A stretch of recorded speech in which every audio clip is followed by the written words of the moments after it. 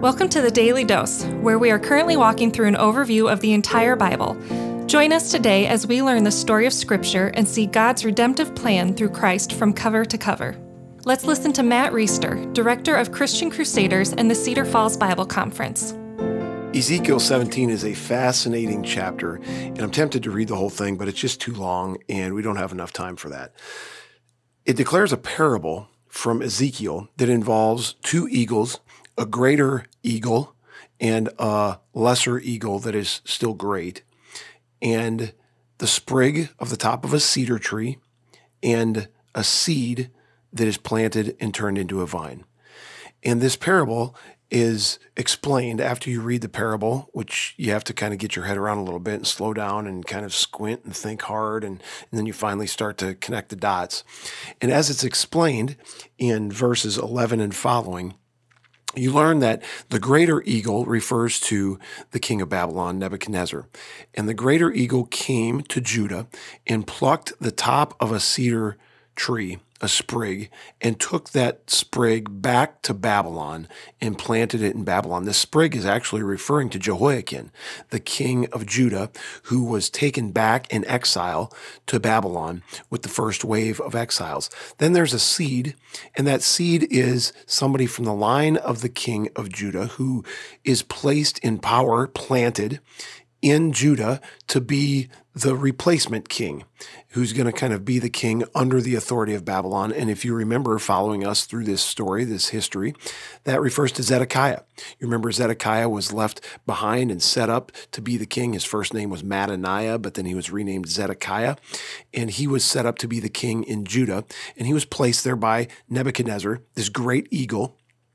And he was functioning as a king, and there was an agreement that as long as you don't get out of control, as long as you submit to our authority, as long as you don't try to establish covenants with other nations, then Zedekiah, you can reign and govern the people of Judah who are left behind in Judah. Well, Zedekiah did not obey that covenant. In fact, he got clever, and the people who were left behind got clever and thought, if we make a pact, if we make a covenant, if we go to Egypt and try to get help from Egypt, get horses from them and other things, then maybe we can resist the Babylonian onslaught that is going to come from Nebuchadnezzar. And this lesser eagle refers to Egypt, the king of Egypt, who they tried, this little vine, this little Zedekiah and his little people that were left behind in Judah. They try to go make this relationship with Egypt to fight off Babylon. Well, God says, no. You guys are sinful, and you're not going to get away with your sin. You're not going to build an association with Egypt that overthrows Babylon. Babylon is my servant. Babylon is, I'm not reading from the text here, but I'm summarizing what we've learned in the past. Babylon is going to be used by me to punish the people of Israel for their sin, and you're not going to outsmart me in that by creating an association with Egypt. And so this greater eagle, Babylon, Nebuchadnezzar, when he sees that this vine is growing up and turning toward the lesser eagle, this Egyptian partnership that they weren't supposed to create as a means of protecting themselves, this greater eagle will surely pluck up this vine and it'll wither. And what God is saying is, you're not going to escape your punishment. You're going to be punished for your sin, just like I've foretold, just like Ezekiel has said. There's no way around it. And people are going to pay the price for their sin because I'm a righteous and holy God, and sin needs to be punished. And these are all ideas that are in line with things we've been teaching throughout these major prophets. So you get to verse 22 and 24, and this is where I think it's especially fascinating. This is what God says.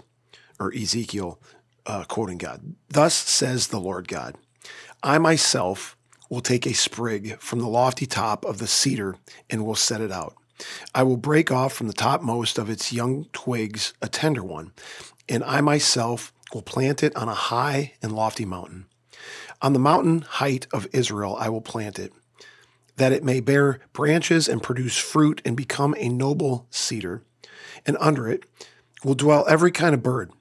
In the shade of its branches, birds of every sort will nest, and all trees of the field shall know that I am the Lord. I bring low the high tree, and I make high the low tree. I dry up the green tree and make the dry tree flourish.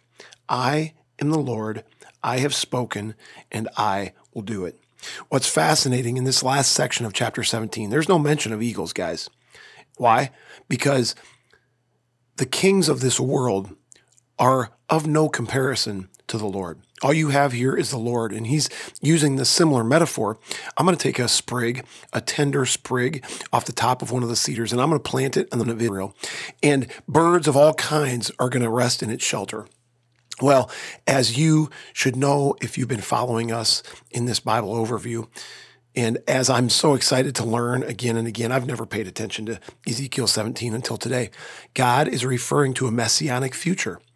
Again, we see in the midst of this judgment that says, no, Judah, you're not going to get away with your sin. It's going to be punished. People are going to die. He still is proclaiming it at the same time in a passage right next to that passage.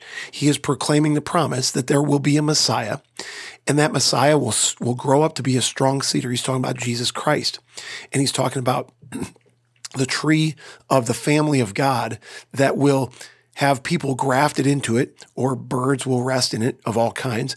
People who trust in Christ, trust in his perfect life, his sinless death, and his resurrection that defeats sin, death, and the power of the devil. People who trust in that, as we say over and over and over on this podcast, because it's the most important message that there is to proclaim from Scripture. Those who put their faith in Christ will be grafted into that tree, will take rest in its shade, whatever metaphor you want to use. They'll have their sin forgiven.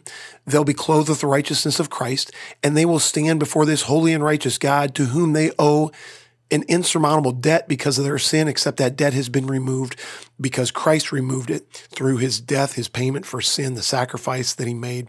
And this is tremendous news. I love how those last few verses compared to the verses before that. We're not talking about a parable anymore. We're not talking about an illustration with some eagles and some sprigs and vines. We're talking about the God of the universe is going to plant a tree in Jerusalem, and this is going to come in hundreds of years from the time that this was written, and it happened 2,000 years before the time that we're at right now. What a great and glorious story. Isn't it awesome that he allows us to be part of this? Praise the Lord. Thank you, Lord, for your gospel and for these texts that point to you over and over and over and over, and help us to make you and this message more and more a priority of our lives. Amen. The Daily Dose is a partnership between 4 ministries. First is Christian Crusaders, where you can find weekly 30-minute worship services at christiancrusaders.org, and where you can hear engaging interviews and other content on one of our 3 podcasts. Second is Fresh Wind Worship, whose weekly worship services are available on their YouTube channel, Fresh Wind Ministries, and linked to their Facebook page, Fresh Wind Worship. Third is the Cedar Falls Bible Conference, whose conference videos are available at cedarfallsbibleconference.com. And please consider joining us for our 100th annual conference on Saturday, July 31st through Saturday, August 7th in 2021. If you or someone you know could benefit from an anonymous online Christian mentor, please visit issuesiface.com, which is provided by Power to Change Digital Strategies, our 4th partnering ministry. Please subscribe to this podcast, leave a 5-star review, and prayerfully consider financially supporting one of our partnering ministries. And check our episode notes for links and more details. Thank you for listening, and may God richly bless you.